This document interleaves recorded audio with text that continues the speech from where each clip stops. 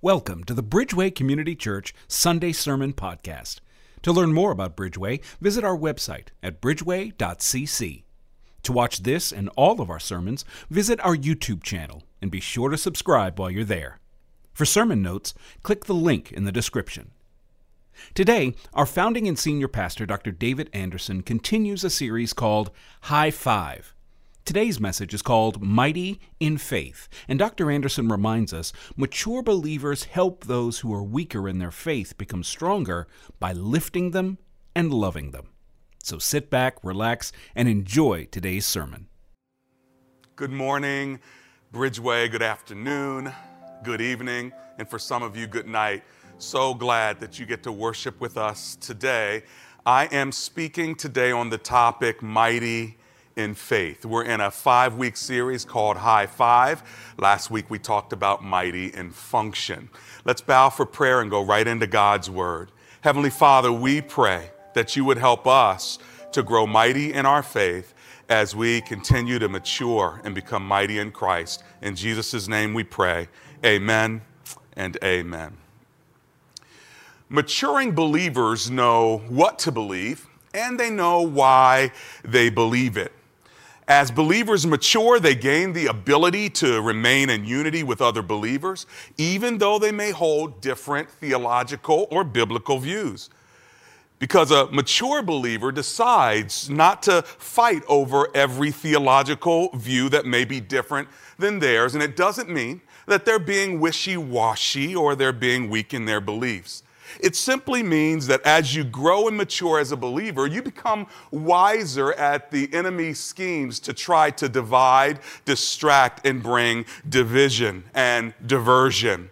So as mature believers in Christ, you learn how to let go of arguments and how to let go of the different debates that can so suck you in that you get off of your purpose and get off point. So we may hold strong doctrines boldly. We may teach strong theology rigorously. We may actually preach and teach and write, but the need to argue down others because of a different belief system is less important with Christian maturity. In fact, I like what it says, the Apostle Paul in Philippians chapter 4, verses 15 and 16 say this: all of us who are mature should take such a view of things. And if on some point you think differently, that too God will make clear to you. Only let us live up to whatever we have already attained. Wow, I like that verse. It basically is saying, listen, if somebody holds a different view, God will make it clear to them. Let's just make sure we're living up to what we've already attained. And this is true about many areas of life when you begin maturing, isn't it? You start to see that there are battles that are worth fighting and there are others that are not. That's maturity, not weakness. While you and I have strong beliefs, we are disinterested in spending lots of energy trying to make everyone believe the way we do. We share, we love, we persuade the best we can, then we trust God, pray, and get out of the way. Let God be God. We stop nagging, stop arguing, stop manipulating, stop trying to be the Holy Spirit in someone else's life. And the older you get, the more you begin to realize that you've got to let God be God all by himself. And you realize how much you actually don't know the more mature you become. You realize, wow, there's a lot more that I don't know. This maturation process tends to temper the arrogance of your younger self, doesn't it? When you thought you knew everything. But the younger, less mature Christian version of yourself is often more dogmatic than the more mature you, where you leave some of the greatest unknowns up to God. You learn to just love people and let grace cover a multitude of sins and or unknowns. You learn that putting others down doesn't actually bring unity. It creates division and dissension and artificial spiritual hierarchies. Mature and mighty believers don't need to bully other believers into their convictions. Instead, mature believers help those who are weaker in their faith to become stronger by lifting them up, by teaching them, by speaking to them with respect, by correcting them where necessary, and loving them through the process so that they would become stronger in the Lord over time. So then, how do we get to this level of maturity? How do churches get to this level of maturity? Well, I believe that God endows the church with spiritual leaders who help us grow towards such maturity and mightiness in Christ. And I want to talk about that today, the kind of leaders that God gives to his church to help grow up those who are part of the church so they can grow to become fruitful and faithful. And we're going to discover and define who those leaders are and how we can learn from them. And just like babies born into a family, God has assigned stronger human beings around them, namely their parents and their siblings and others, to help them grow up until they are strong enough to live on their own. And most of all, what I want to see is that those who are under our covering and our leadership become fruitful and faithful in Christ. And God uses spiritual leaders and spiritual offices to help the process. It doesn't mean that people don't have personal responsibility where they have to engage growth. That's why we have the mature and mighty in Christ theme. This is why we have 30 different ways that you can engage, and we ask you to choose 3 of the 30. And you can go to our website and see bridgeway.cc. Write out the word 30, and guess what? You can see different ways where you can become more mature and more mighty in Christ. So you have personal responsibility, no doubt about it. Everyone under the sound of my voice has personal responsibility to help yourself grow in the faith, to spiritually respond to God, and to take from the leaders that God has given you to help you grow to become the kind of mature Christians that I know you want to become. But there are these spiritual leadership offices that today's text, which comes from our theme text, Ephesians chapter 4, verses 11 through 16, help us understand the role of spiritual leadership in our lives. Now, let me just give you a word of caution before we turn to this, and that is this. While these offices have been assigned roles and anointings, the people who serve in them are still human beings. And just like children growing up, maybe for many of you, your parents were your heroes, and then you realize they're human beings. They can still be your heroes, but you've got to adjust what that is like. The same is true in the church. You're dealing with human beings who are also given the heroic role of serving the body of Christ in a way that can help many people grow in their relationship with God. But these people are not perfect. They deal with sin and temptation and negative emotions, hurts, habits, hang-ups, and sometimes even depression and anxiety, just like some of you do. They have marriages that falter and sometimes even fail. Some have been divorced. Some have lost a lot of money through bankruptcy and business. Some have money problems, morality challenges, wayward children, flawed siblings, mentally disturbed relatives, traumatic upbringings, just like the very followers they are called to lead. As a result of this, they are called to live in the crucible of leading God's people while navigating their own personal challenges in a way that doesn't cause others to stumble or blow up their own lives and families in the process. Many have had to come out of ministry because the crucible is just too crushing for them to survive the emotional and spiritual anguish that ministry demands and spiritual leadership requires. So immediately, I want to give you a practical application right here at the beginning, and that is this. Pray for your spiritual leaders. Pray for your spiritual leaders, your volunteer ministry champions, your life group leaders, your campus pastor and pastors, your church employee staff, your clergy council, made up of ministers and pastors, your elders council, made up of the elders and the elders council of women, and yes, your beloved senior pastor and his family as well. See, as we go into this passage, we're going to see that one of the things that God has done is he's set up these divine offices to actually help the Church of Jesus Christ operate in a functional and mighty way on the earth, but he is using normal and everyday people to do it. But these leaders and these gifts these leaders in these offices are a gift to the ministry. Let's pick it up in Ephesians chapter 4, and let me read verse 11 and following.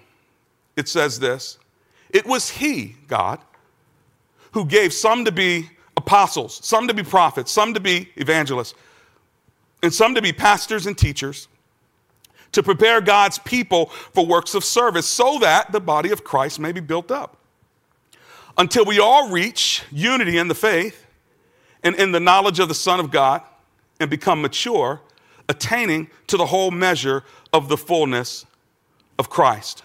Then we will no longer be infants tossed back and forth by the waves and blown here and there by every wind of teaching, and by the cunning and craftiness of people in their deceitful scheming." Let's just stop right there. I want you to see that God has established the church as his primary vehicle of spiritual growth for his people, so that they would represent his kingdom on the earth. In order to do this, the church has to become mature and mighty in Christ. So God has established these spiritual offices, which some refer to as the fivefold ministry. How many of you have heard of that, the fivefold ministry? Depending on your Christian education, depending on the denomination you grew up in or the persuasion of Christianity, some of you say, "Yep, of course, I know the fivefold ministry, that's the basic." Others of you is like, "Nah, I've actually never heard of the fivefold ministry." Or I've heard of it, but I don't quite know what it is. Well, today, I want to break down to you what is the fivefold ministry according to the passage. And we see these 5 offices that are listed, and it says that God is given them as a gift to the church to help grow the body from infancy to maturity. And those 5 offices are apostle, prophet, evangelist, pastor, and teacher. Now, the goal of such offices, again, is spiritual leadership to equip and prepare the people of God for works of service to do the ministry. So the question then is, how do the 5 spiritual offices operate, and how can our faith grow because of them? Well, first we've got to define them. So what I'm going to do is I'm going to sort of read you a definition of each of those 5. And that way you can at least have a cursory understanding without a lot of in-depth detail. What are these offices? What does it mean to be an apostle or a prophet or so on and so forth? So let's just go down the list. Apostle. The office of the apostle can be defined as a parental overseer of multiple ministries that he or she has founded and gives spiritual covering over it. They usually are the founder, the parental overseer of a ministry. The office of the apostle also encapsulates the idea of a bishop. Again, we could go deeper on what this means, apostles, the original apostles, and how they each had an encounter with Christ and where that all fits in the scriptures. Let's just suffice to say that they are the parental overseers of ministries that they start, and particularly, if you want more detail on that, it's another great reason to go to the SHAPE seminar that's on October the 9th, where they'll break down some of these different gifts and offices. You can go to bridgeway.cc/events to sign up for that. That's the apostle. What about the prophet? The prophet is the human voice of God's truth to his people or in the land, predicting coming actions from heaven, calling the people of God to come in agreement with that which is spoken. The prophet's role in the Old Testament was about foretelling. The prophet's role in the New Testament is about forthtelling.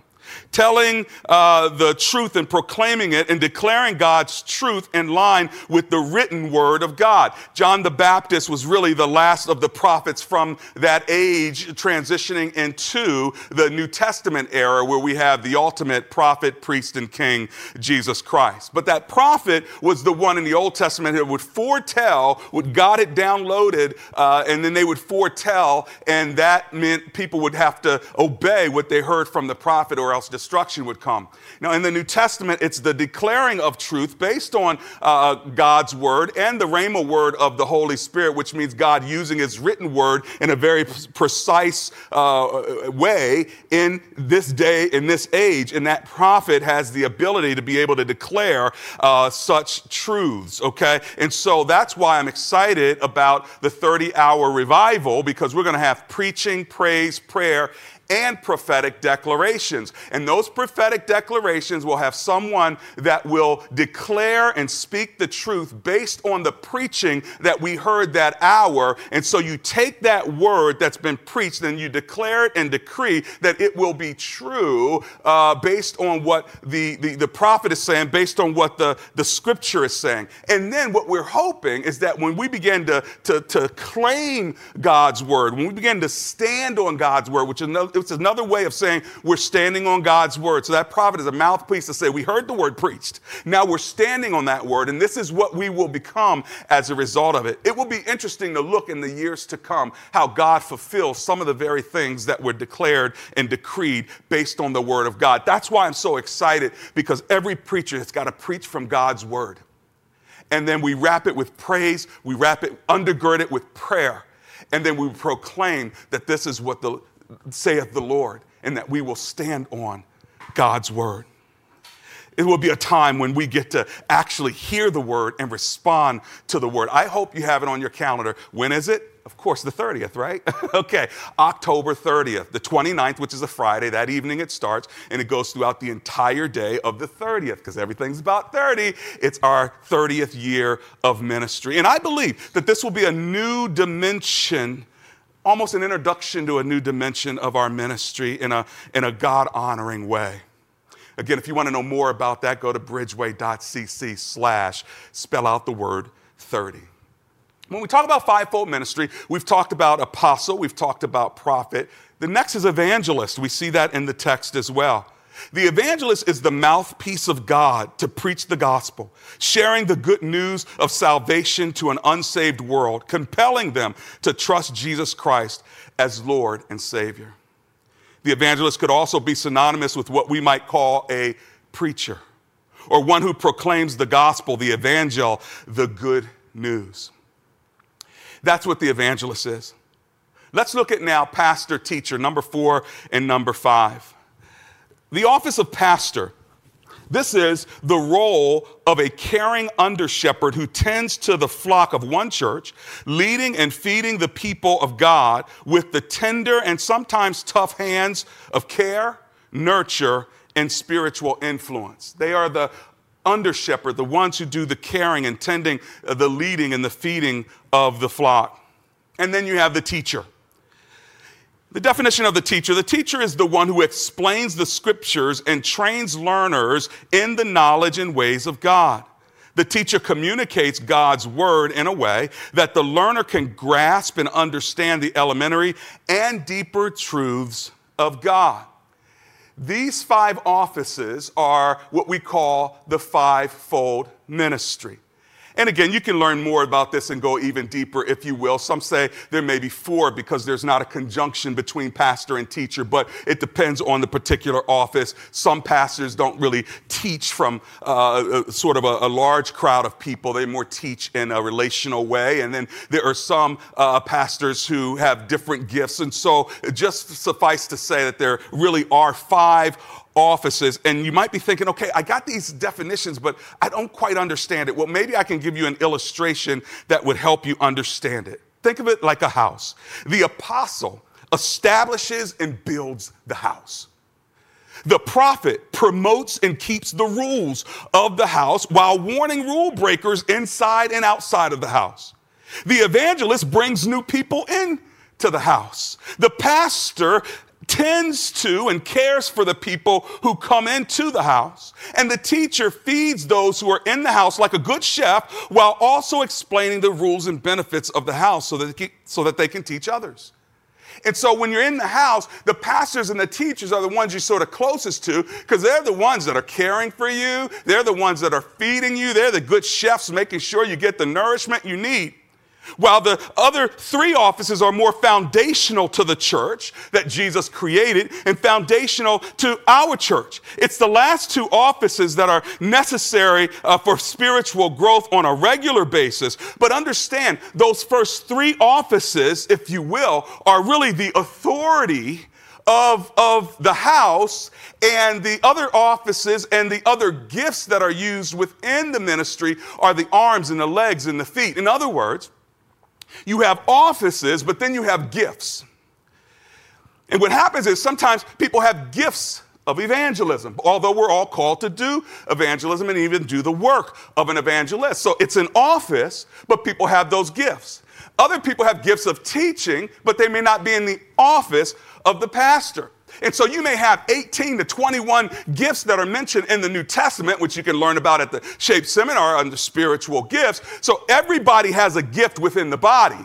But the offices are different than the gifts in that the offices have the authority to oversee the house and to establish the house. The gifts then are supposed to flow within the house like the arms and the feet and the legs of a body. The head, the authority, or the offices, the other gifts or the other body parts, all flowing. But listen, they're flowing in alignment with the head. That's what makes a healthy body. When the head, the heart, and the limbs all work together. When people are letting their gifts flow all over the place without any authority, they may slay some demons and they may influence some people, but there's no sense of order and alignment that would allow them to have the healthiness of the house. This is why some prophets have a hard time living in a house. Because prophets have a different sort of personality. And so in the scriptures, they used to live off in the wilderness somewhere, eating tree bark and bird seed, and they weren't connected to community. But then when you get to the New Testament, you still have people who have the prophetic gift, but now they have to learn how to live in community with other people, which is not necessarily the nature of a prophet who might be more confrontational, or who has to speak the truth. If they don't speak the truth, they can't even sleep.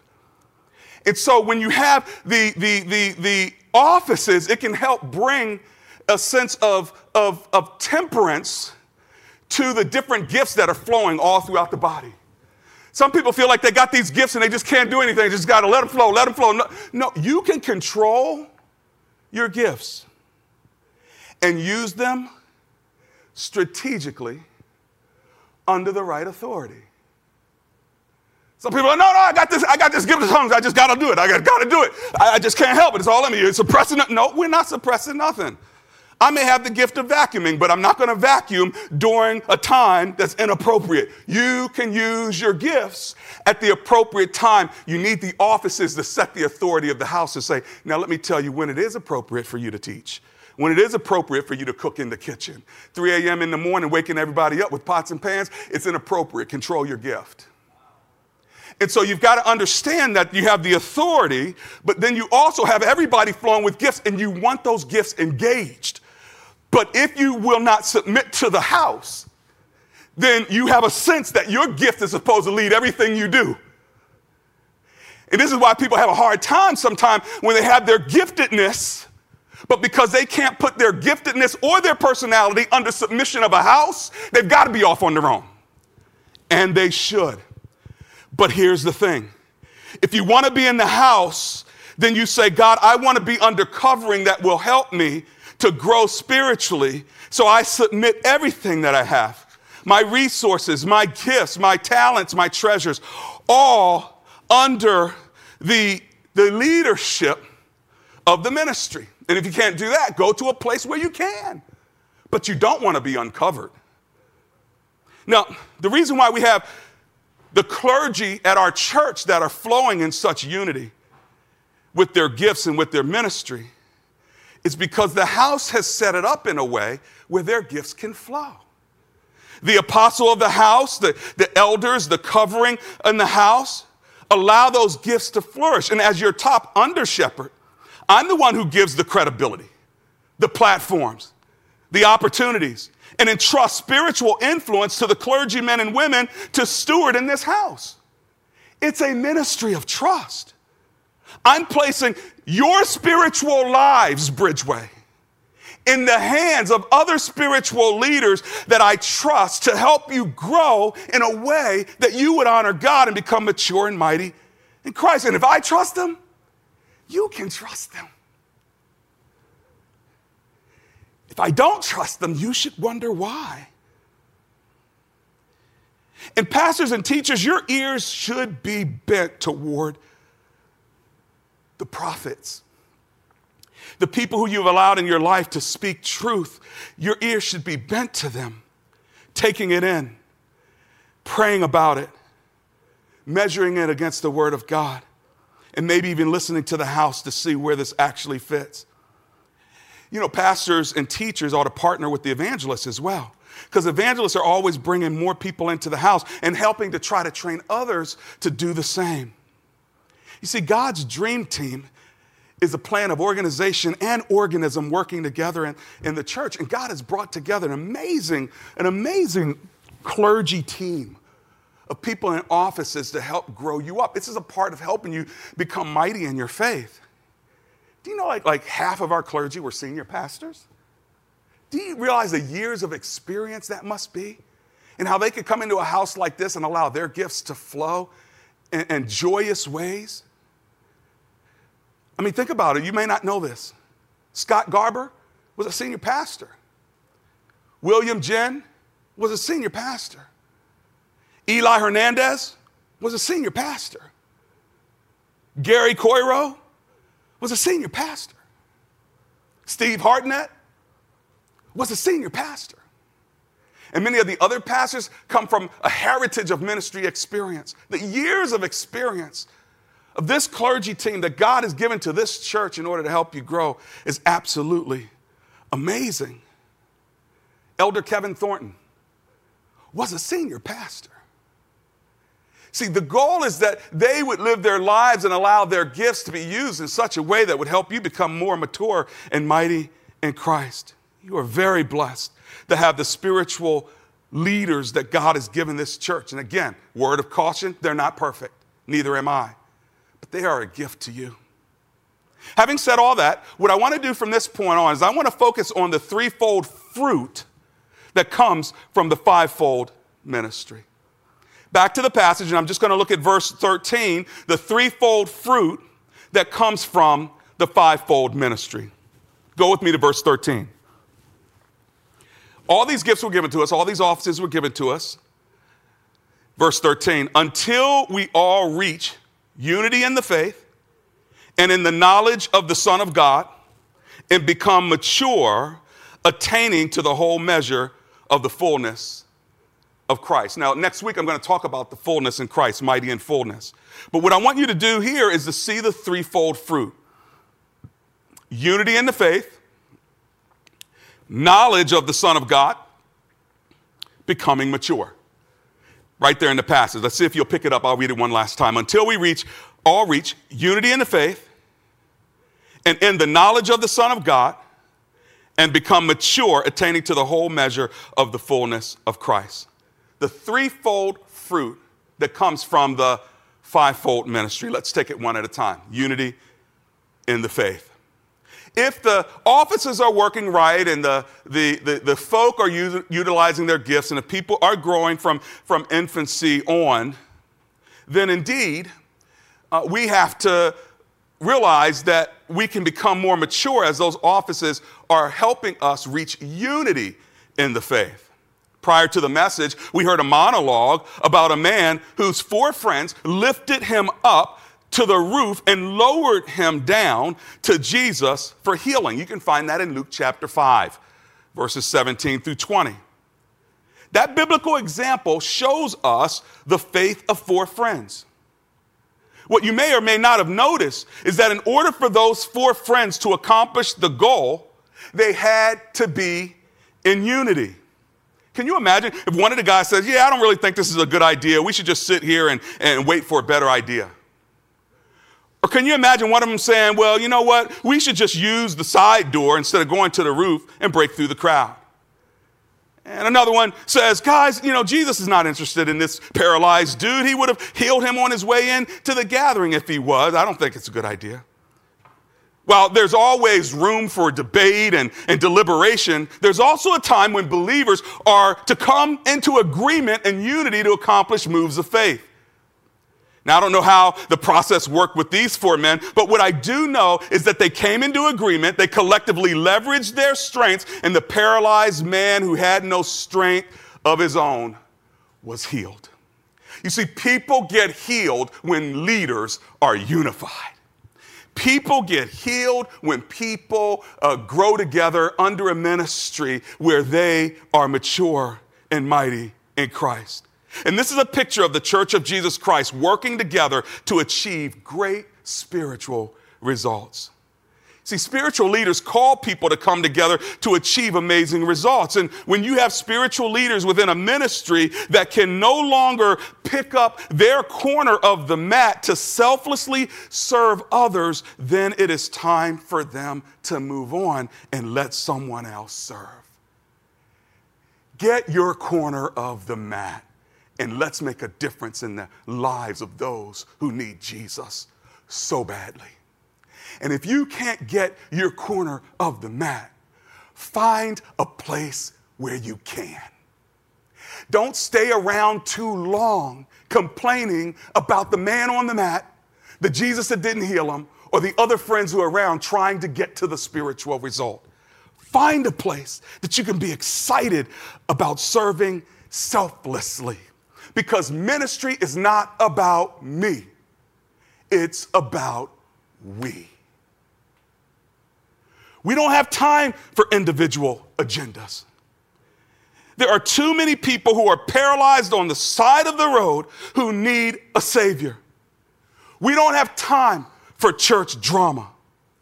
We don't have time for church division over minor matters. We don't have time for church dissension on who wears what, who said what, who's dating who. We need to get back to the Father's business and compel people to get their corner. If someone's with you in that room now, look at them and say, get your corner. Get your corner. Get your corner. Or get out of the way. Let someone else get it. You see, when you're living on point and when you're focused, it's not about you, it's about the one who's on the mat. And with the offices engaged and with the gifts flowing, many people who are paralyzed can get to the feet of Jesus to be healed so they too can become a part of getting a corner of someone else's mat who was paralyzed like they were. We're talking about the threefold fruit of the fivefold ministry. One is the unity of the faith. Here's a second one, knowledge of the Son of God. Knowledge of the Son of God. You see, spiritual leaders are guardians of the unity of the faith, but they're also encouragers for the knowledge of the Son of God. The word knowledge here is a Greek word that really means experiential knowledge. Some of you may have read the word epignosko. It's knowledge gained through a firsthand relationship, and it's an experiential knowing. Now, there's other words in the Greek language, which the New Testament was primarily written in, that are the words knowledge, but it's different. Like the word oida, O-I-D-A, is that word that's intellectual knowledge and learning. Now, you need that too in order to grow. But first, you need the experiential knowledge of having that paralytic moment with Jesus.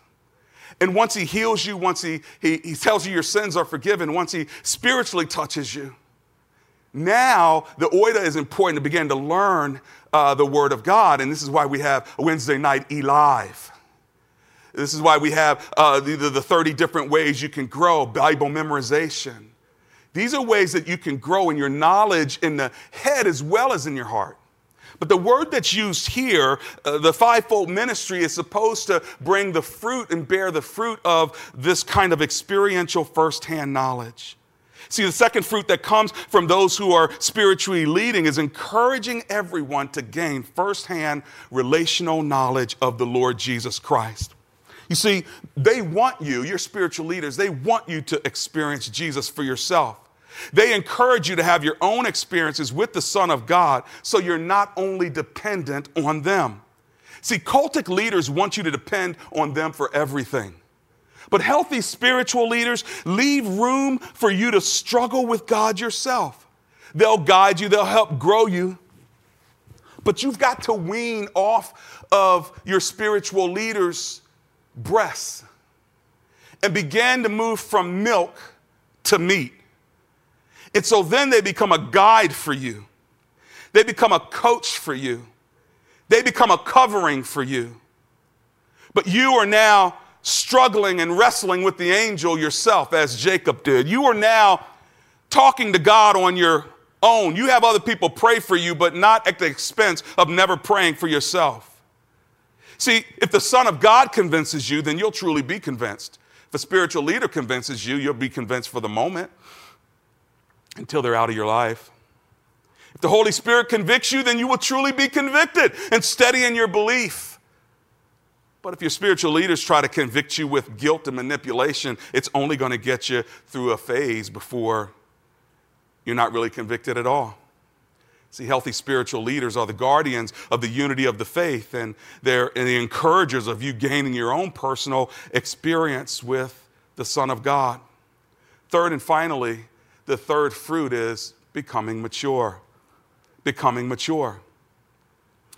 Becoming mature is really the goal of all of this. And when you think about what we've talked about, unified faith with others, a firsthand experience with Christ, that's really a spiritual maturity equation. Did you see it?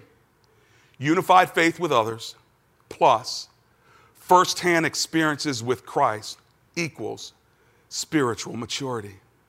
See, as you join your faith with others in a ministry, and as you have the firsthand experience with Christ yourself, you will grow spiritually, I promise, and fast.